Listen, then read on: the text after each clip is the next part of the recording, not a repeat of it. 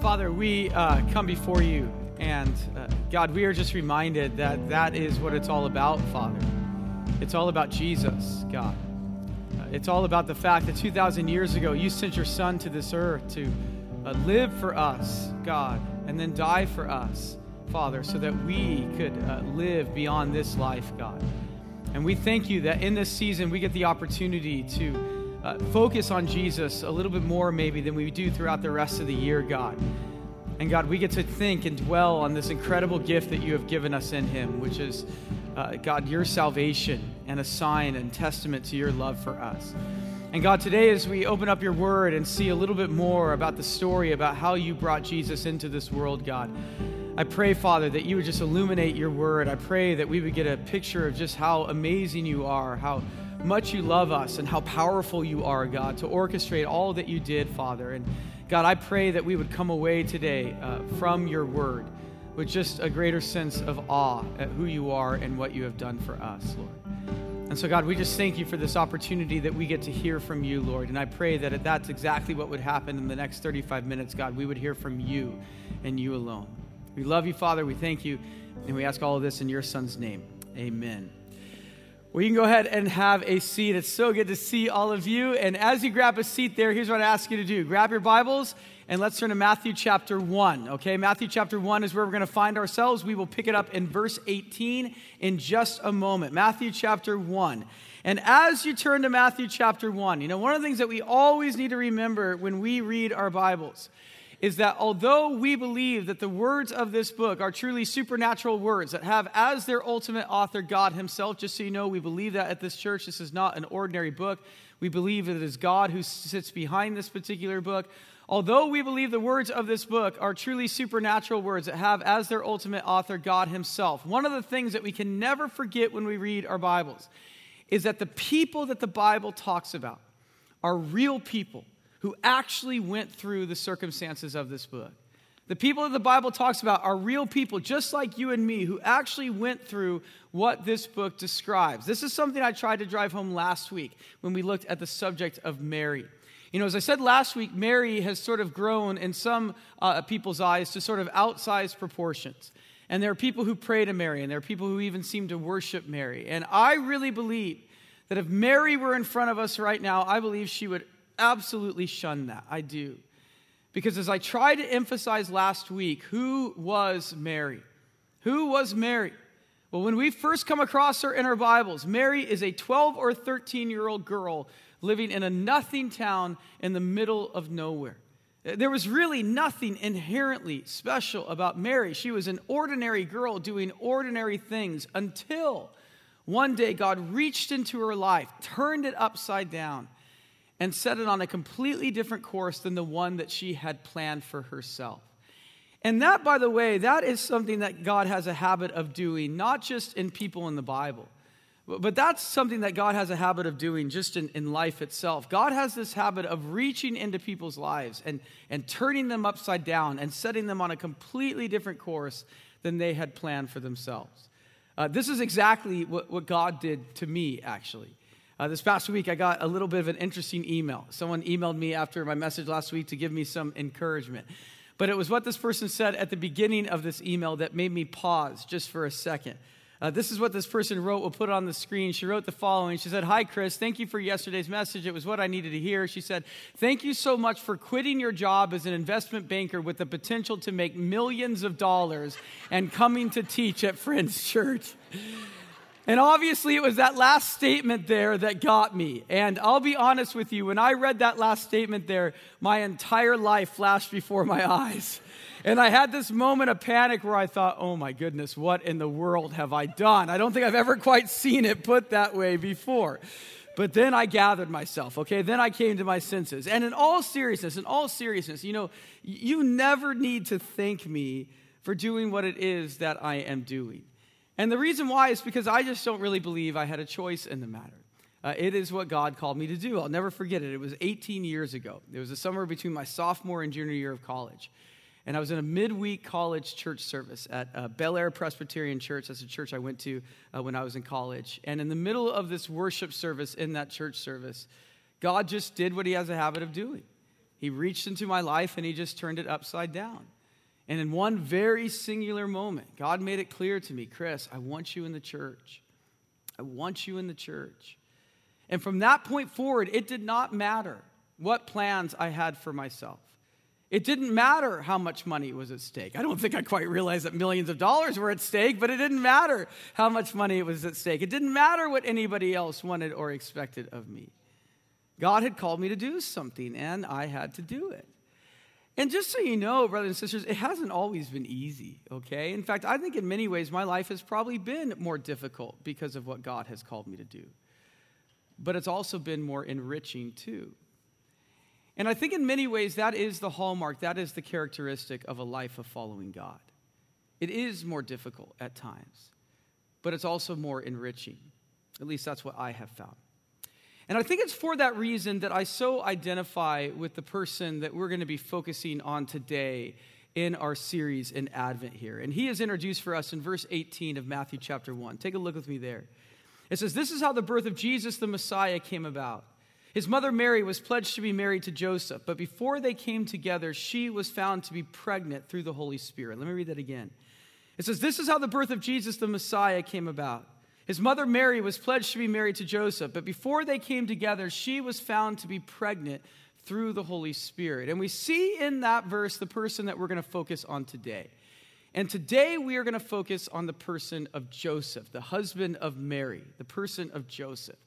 And Joseph, as we see, is introduced for us here in verse 18. But actually, before we unpack what happens here in verse 18, we have to do a significant amount of background work.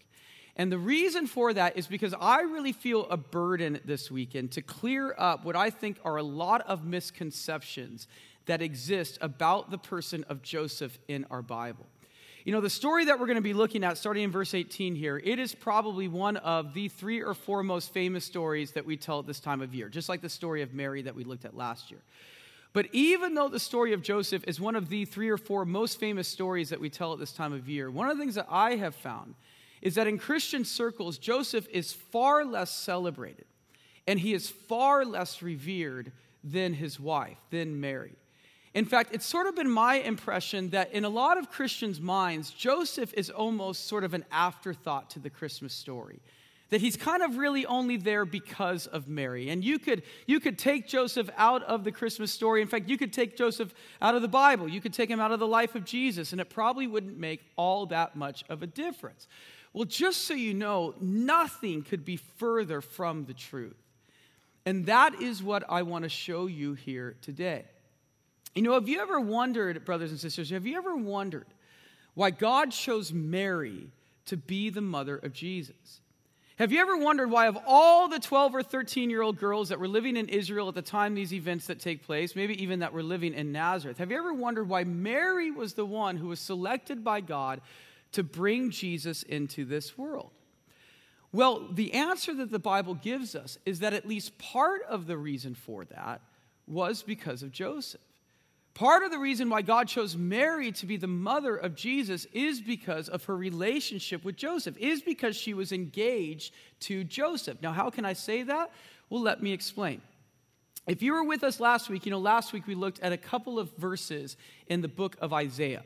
And we saw how 750 years before Jesus came to this earth, God promised his people that one day he would send his son. He would send this figure known as the Messiah, the anointed one, to this earth. And this son would go on to rule and to reign over Israel. And it's through that God would bring salvation and God would bring deliverance to his people. Well, there was a really interesting phrase in one of those verses we looked at last week that I really just skipped over. But I want to come back to today because it's very important. And so we're going to put this on the screen. This is Isaiah 9:7. 750 years before Jesus came to this earth, listen to what God said about his son. He said, "My son will reign on David's throne and over his kingdom, establishing and upholding it with justice and righteousness." God says, my son is going to reign on David's throne and over his kingdom, establishing and upholding it with justice and righteousness. And you see that phrase there, David's throne? That's a really important phrase. And that actually picks up on something that we find all throughout the Old Testament. Several times in the Old Testament, not just in the book of Isaiah, but several times in the Old Testament, God talks about this Messiah that his son he is going to send into the world. And if you look at those places where God talks about that, in the vast majority of them, God gives us a detail about the Messiah. And what God gives us is he tells us that when this Messiah comes into the world, he is going to be in the line of David. He's going to be in the family of King David. And that's what we see it alluded to in this book of Isaiah. That one of the ways that we know that the Messiah is really the Messiah, is God's son, is you're going to be able to trace his lineage back to King David himself. That, by the way, is why the book of Matthew begins the way that it does. If you go back to the very beginning of the book of Matthew, you will see that the book of Matthew begins, quite honestly, kind of the most boring way of any book in the Bible. And the reason why is it begins with this really long genealogy. It begins with this family tree. For about 16 or 17 verses, Matthew just repeats the same phrase over and over and over again. And that is that so-and-so was the father of so-and-so, was the father of so-and-so, was the father of so-and-so. And it can almost sort of lull you to sleep. I mean, honestly, it's not the most stimulating reading. But there's a reason why Matthew begins his gospel that way. And you see it in verse 1. Look with me at Matthew chapter 1, verse 1. Look at how Matthew begins this entire biography of Jesus. Matthew chapter 1, verse 1, Matthew writes this. He says, "This is the genealogy of Jesus the Messiah, the son of," and what's that next name there? David, the son of Abraham. This is the genealogy. In other words, this is the family tree of Jesus the Messiah, the son of David. And that's the reason why Matthew begins with this genealogy, this family tree. You see, Matthew knows that according to the Old Testament, if Jesus is truly God's son, if Jesus is truly the Messiah, then you need to be able to trace Jesus' lineage back to King David. And so what Matthew does in the first 17 verses here is he gives us this family tree of Jesus to show how Jesus indeed is a direct descendant of King David. In fact, Matthew goes all the way back to Abraham himself. But Matthew gives us this family tree to show how in Jesus God fulfilled his promise to have Jesus be in the line of David. But here's where it gets a little bit interesting, okay? If you look at this family tree that Matthew gives us, you will see that Abraham is mentioned in verse 2, you'll see that David is mentioned in verse 6, and you'll see that Jesus is mentioned at the very end of verse 16. But here's where it gets interesting. Do you know who, according to Matthew, it is in Jesus' immediate family who provides the link from Jesus to David? Do you know who it is in Jesus' immediate family that provides the link from Jesus to David? Well, we find that in verse 16. Look with me in verse 16. It says this. It says, "And Jacob was the father of," and what's that next name there? Joseph, the husband of Mary, and Mary was the mother of Jesus, who is called the Messiah. It says, "And Jacob was the father of Joseph." Do you see what's going on there? You see, according to Matthew, it is not Jesus' mom. It is not Mary who provides Jesus the link to King David. It is Joseph who provides Jesus the link to King David. We actually are not sure of Mary's ancestors. Now, some people do believe that Mary herself was a descendant of David based on something that we find in the book of Luke, but there's enough question marks about that I don't really believe that. And you can ask me about that afterwards if you want, or send me an email. But what we know for certain is that it is Joseph who is in the line of David. It is Joseph who is a direct descendant of David. And that is part of the reason why God had Mary be the mother of Jesus. You see, God selected Mary to be the mother of Jesus because she was engaged to royal blood, because she was engaged to a descendant of David. But here's where we run into a little bit of a problem. And maybe some of you already know what that problem is. Brothers and sisters, who is the biological father of Jesus? Who is the biological father of Jesus? Is Joseph the biological father of Jesus? No, who's the biological father of Jesus? Let's go ahead and put that slide on the screen. Here's a simplified family tree of Jesus as Matthew gives it to us. I'm on the left-hand side. Abraham is mentioned in verse 2. David is mentioned in verse 6. He's a descendant of Abraham. Joseph is mentioned in verse 16. He's a descendant of David. Joseph is married to Mary. Mary is the mother of Jesus. But as you see from that slide, who is it that is actually the biological father of Jesus? It's God. God is the biological father of Jesus. In fact, when you actually think about it, Joseph doesn't really have any relationship with Jesus. Joseph doesn't really have any connection to Jesus. So what does that mean? Does that mean our God messed up? Does that mean our God made a mistake? Does that mean that God should have had Mary be the one who is the descendant of David? But the fact that God chose Joseph to be the descendant of David means that Jesus isn't really in the line of David, and therefore God has made one big mistake? What do you think? Does our God make mistakes? That was not very convincing. Let's try that again, okay? Does our God make mistakes? No. God has a plan. He always has a plan. So what is God's plan? Well, you see, even though Joseph is not the biological father of Jesus, there is a way that Jesus can end up in David's line, in David's family tree. And you know what that way is? It's adoption.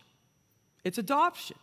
You see, if Joseph ends up adopting Jesus as his son and becomes Jesus' legal earthly father, then according to Old Testament law, which, by the way, God himself wrote, then according to Old Testament law, Jesus would receive all the benefits of his earthly father, including the royal bloodline, including David as his ancestor. If Joseph adopts Jesus as his legal earthly son, then according to Jewish law, which God himself was in charge of, then Jesus would receive all the benefits of his adopted father, including the royal bloodline, including David as his ancestor. And so in order for God's plan to be fulfilled, all he has to do is to get Joseph to adopt Jesus as his son. But this is where God has created a challenge for himself. And that's what leads us back to verse 18 and to the start of our story here today. As our story begins today, let me set the stage for you, okay? Let me set the scene for you. It is now 4 months after the events we looked at last week. It is 4 months after Mary has become pregnant with Jesus by the power of the Holy Spirit.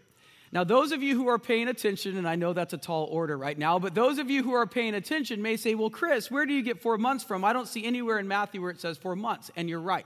I don't get it from Matthew. I actually get it from the book of Luke. Right after the passage we looked at last week, we are told that after Mary gets pregnant with the Holy Spirit, or by the Holy Spirit, she actually leaves Nazareth. And she travels to her cousin Elizabeth's house in a different town. And Elizabeth, by the way, was the mother of John the Baptist. And we're told in Luke chapter 1, verse 56, that Mary spends 3 months living with her cousin Elizabeth. So when you take that fact and you factor in some travel time, the impression that we get here in verse 18 is that God has Mary return to Nazareth right as she is 4 months pregnant after she has not been seen for 4 months. Okay, God has Mary return to Nazareth, which means he has Mary return to Joseph. He has Mary return to her fiancé right as she is 4 months pregnant. Now, before we go any further, think about that just for a second. What do you know about women when they are 4 months pregnant? What do you know about a woman's anatomy when she is 4 months pregnant? Yes, that's right about the time that you can no longer hide anymore that you're pregnant. That's right about the time that it becomes obvious what has happened to you. So here Mary has been gone for 4 months, completely off the face of the planet in terms of anybody in Nazareth, okay? And God has Mary return back to Nazareth right at the time that it becomes impossible to hide what has happened to her. Don't you love the way God works, brothers and sisters? Don't you love the way that God works? Let me tell you something about our God, and I touched upon this last week, but it bears repeating. Our God has a flair for the dramatic, okay? He does. Our God, at times, he loves to do things the hard way. Seldom does he do things the easy way. He loves to do things the hard way, and there is a reason for that. It's because that's what gives God an opportunity to show off. That's what gives God an opportunity to show how powerful he is. And that is what we see in this story. You see, the story that we're looking at today, this famous story of Joseph, it is given to us in our Bible for one primary reason. And the primary reason why God gives us the story of Joseph is to show us how God got Joseph to adopt Jesus as his son so that Jesus can be in David's royal line just as God promised. That's the main reason that we are given this story. But you see, in order for God to get Joseph to adopt Jesus as his son, God has to get Joseph to tie the knot with Mary. God has to get Joseph to decide to go through with his marriage with Mary. But do you see how all of a sudden that has become a challenge? Mary is now 4 months pregnant, and Joseph knows it's not him. He doesn't know what we know at this point. He just knows it's not him. All Joseph sees is his 12 or 13-year-old fiance come back home 4 months pregnant after conveniently having been gone for 4 months. And you can imagine what is probably going through his mind. And so if God is going to get Joseph to adopt Jesus as his son, then God has to somehow convince Joseph that Mary didn't get pregnant the way that literally everybody else in the world gets pregnant, and that Mary didn't cheat on Joseph, and that God is indeed the father of this baby. That's the only way that God is going to succeed in his plan. And I was thinking about that this past week, and I was thinking, if God wanted to make this really easy, how could he have gotten Joseph to be convinced of what happened to Mary? Well, what if God had Joseph in on that initial meeting with Gabriel, right, that we looked at last week? I mean, if Joseph were there from the beginning, it would have been so easy to convince Joseph of what had happened. But God didn't choose the easy way in Joseph's life. And by the way, seldom does God choose the easy way in our life either. I love it when one of you come up to me after a service and you ask me for prayer. And as I ask what I can pray for you about, you unfold what's going on in your life, and it's clear you're in a really tough spot. And it's clear that you're going through what I call one of those impossible situations. And I love that. And understand, I don't love it because I love seeing you go through an impossible situation. No, I love it because I know that's right where God does his best work. And I know, therefore, it's right about the time, and I've seen it more times than I can count, it's right about the time when God is going to show up and do something pretty dramatic in your life. And that's exactly what we see in this story. So here God has Mary return back to Nazareth right as it's obvious that something has happened to her. And not only to Joseph is it obvious, it's probably obvious to the entire town, right? Remember, Nazareth is a pretty small town. And so that's what leads Joseph to do what he does in verse 19. Look with me there. It says, because Joseph, her husband, was faithful to the law and yet did not want to expose her to public disgrace, he had in mind to divorce her quietly. And so here we see in verse 19 that Joseph decides to divorce Mary. And obviously there are a couple of details that happen between verses 18 and 19 that we aren't told and that we have to speculate on.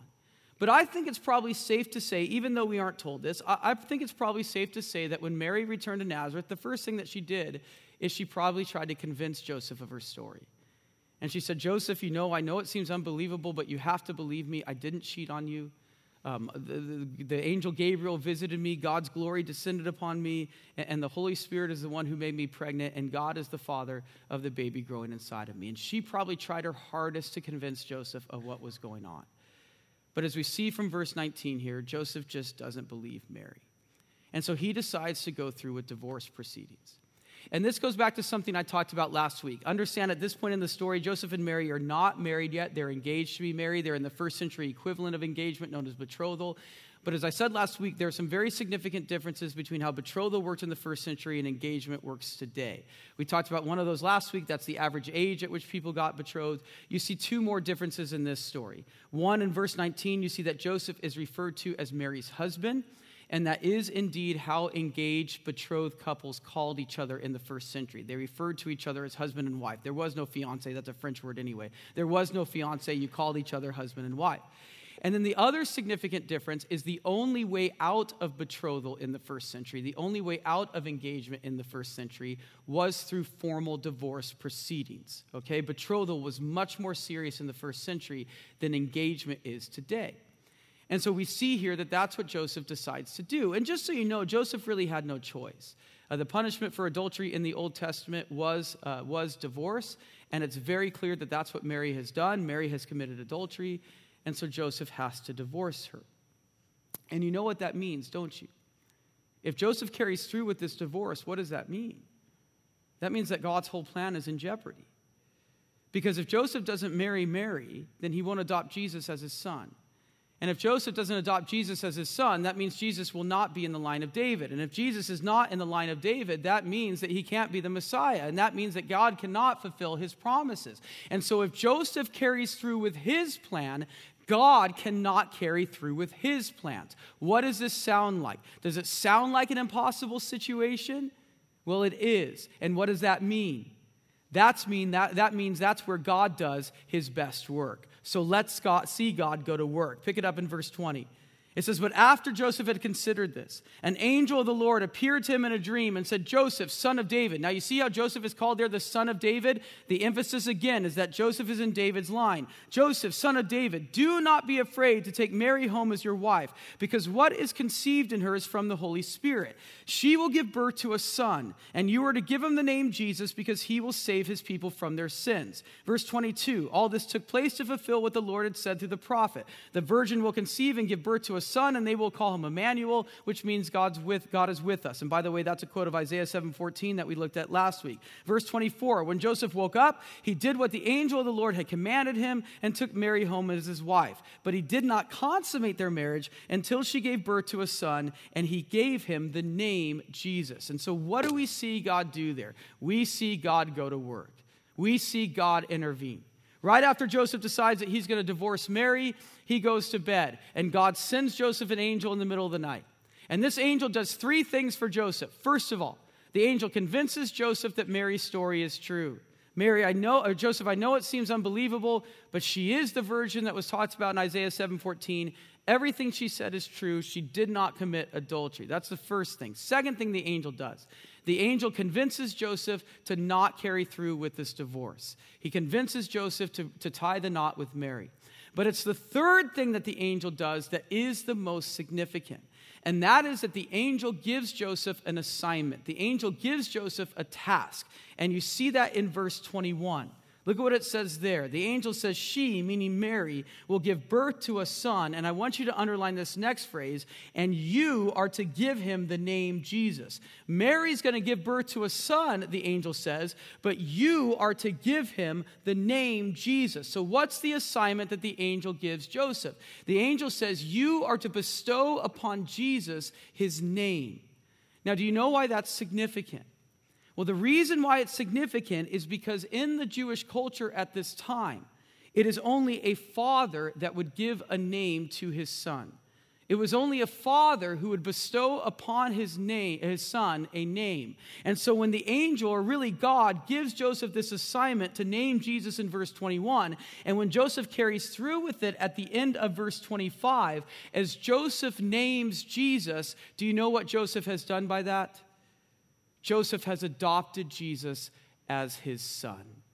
Joseph has adopted Jesus as his earthly son, which means that Joseph has become Jesus' earthly father, which means Jesus is in the line of David, just as God promised. As I said earlier, Joseph is not an afterthought to the Christmas story. In many ways, he's at the very center of it. God uses Joseph just like God used Mary to bring about his good purposes. And that is why I love this story so much. And I sort of get the sense here today that you all don't love it as much as I do. But I love this story so much because what we see in this story is we see the creativity of our God. We see the way that that God weaves together all these different things to carry about his purposes. One of the best analogies I've ever heard for God is that God is this master orchestra conductor. And he has this ability to just bring together all these instruments, all these different pieces to create this beautiful symphony. And that is exactly what we see in this particular passage.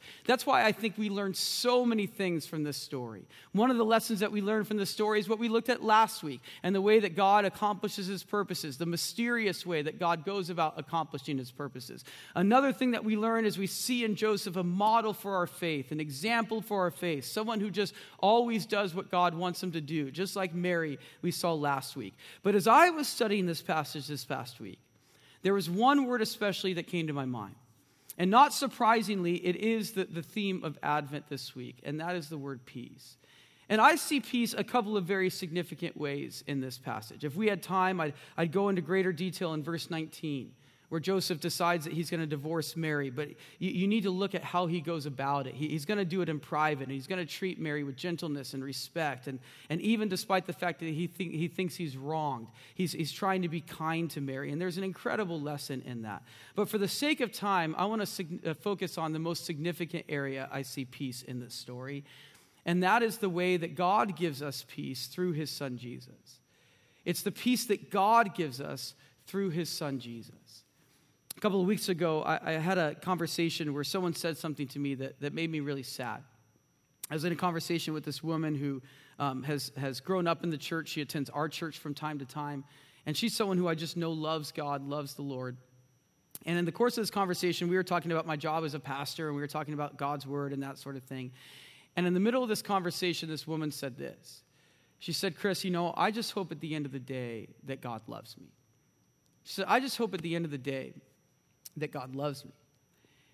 And that statement made me sad.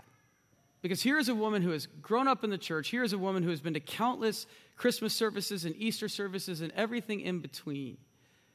But I really feel like me and my profession, we failed her in some way.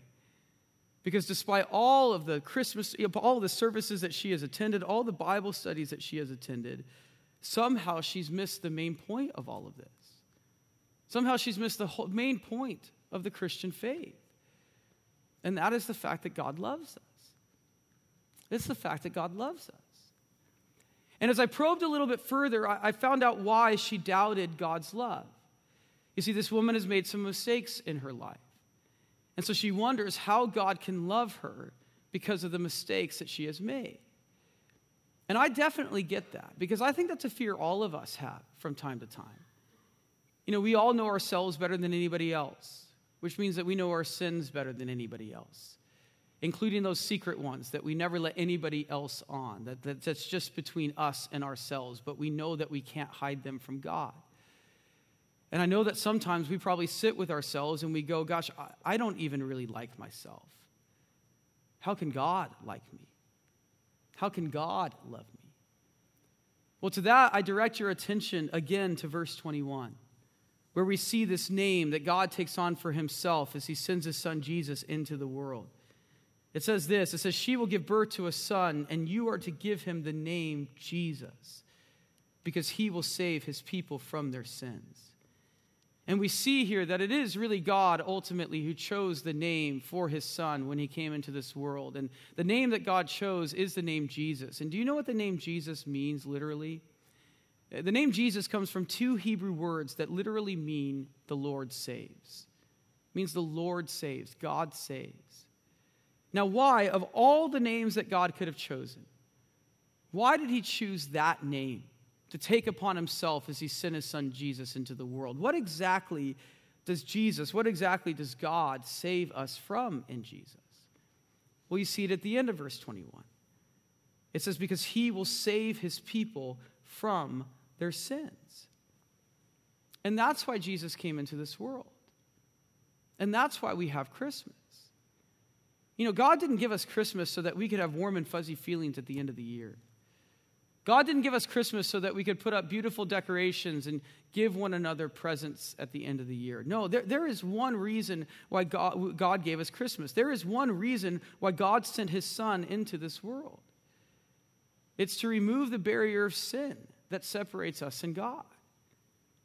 Because of our sin, we have not been at peace with God. And God doesn't want that.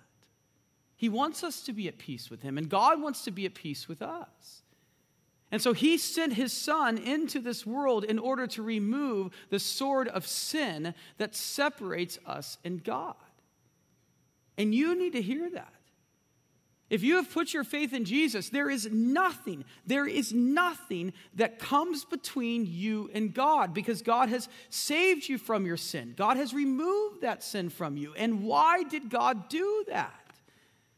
The testimony of Scripture on this is unmistakable. It's because God loves us. He really loves us. This past week, I was remembering the famous story of Karl Barth. I don't know if you know the name Karl Barth. He was one of the foremost theologians of the previous century, lived in the middle of the 20th century. And sort of Karl Barth's magnum opus is he wrote this 13-volume work called The Church Dogmatics. And it's just this work full of theology of the Bible, theology of God, theology of Jesus. It's just this massive work. And the story goes that after he wrote this, he was sitting in his office for an interview with someone, and the interviewer looked at the books behind him on his shelf and the church dogmatics that he wrote.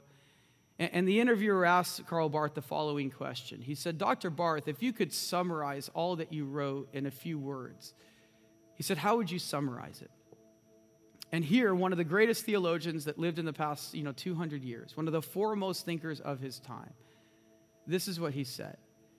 He said, I'd summarize that this way.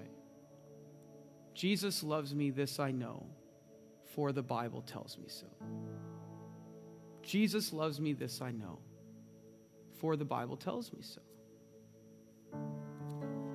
That's what this is all about. And no matter what else you hear from anybody who ever stands on this stage, you need to hear that. You need to hear how much God loves us.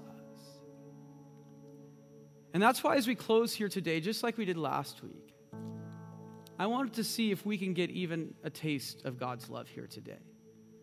An experience of God's love through his Holy Spirit who dwells within us. And so here's what I ask you to do. Would you do me a favor? Would you just bow your heads with me right now? And I'm just going to guide you just through a little time of prayer here. And the first thing I want you to do with your heads bowed is I want you to do something that I know may make some of you uncomfortable. But right now, I want you to confess your sins to God. We've all come into this place knowing that in the past 24 hours, the past week, the past month, maybe we've done things that go against God's word and that he wouldn't want us to do. We haven't loved God. We haven't loved our neighbor in the way that the Bible tells us to. And I know it's scary sometimes to bring those before God because it sort of makes it real. And it makes us more aware of the fact that, yeah, we have messed up. But here's the deal. While our own conscience may condemn us for those sins, the Bible tells us that God doesn't. He forgives us for them. He's removed them from us. He saves us from our sins. And I will be honest with you, some of the best times I've ever had with God have followed a time of confession. Because it's then that I experience and I know and I feel the forgiveness of God over me. So I want to give you a moment here. Would you just confess your sins before God right now? And I'll give you a moment to do that.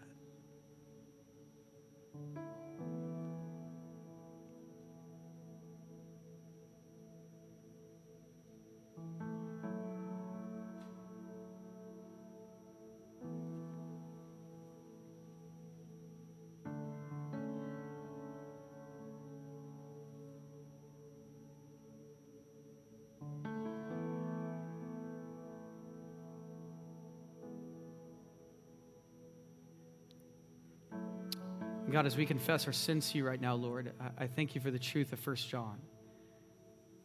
That you are faithful and you are just to forgive us our sins and to cleanse us of all unrighteousness, Lord. And I thank you for that. I thank you for your forgiveness, Lord. And now here's the next thing I want you to do, okay? Paul prays this great prayer in Ephesians 3 where he says, I pray that you, being rooted and established in love, may have power together with all the Lord's holy people to grasp how wide and long and high and deep is the love of Christ, and to know this love that surpasses knowledge, that you may be filled to the measure of all the fullness of God. And in your own words right now, I want you to pray some sort of variation of this prayer, and that is this: God, I know that you love me. Help me know that you love me. God, I know that you love me. Help me really know, help me really believe now that you love me. And I want you to say your own version of that and see how God meets you in that.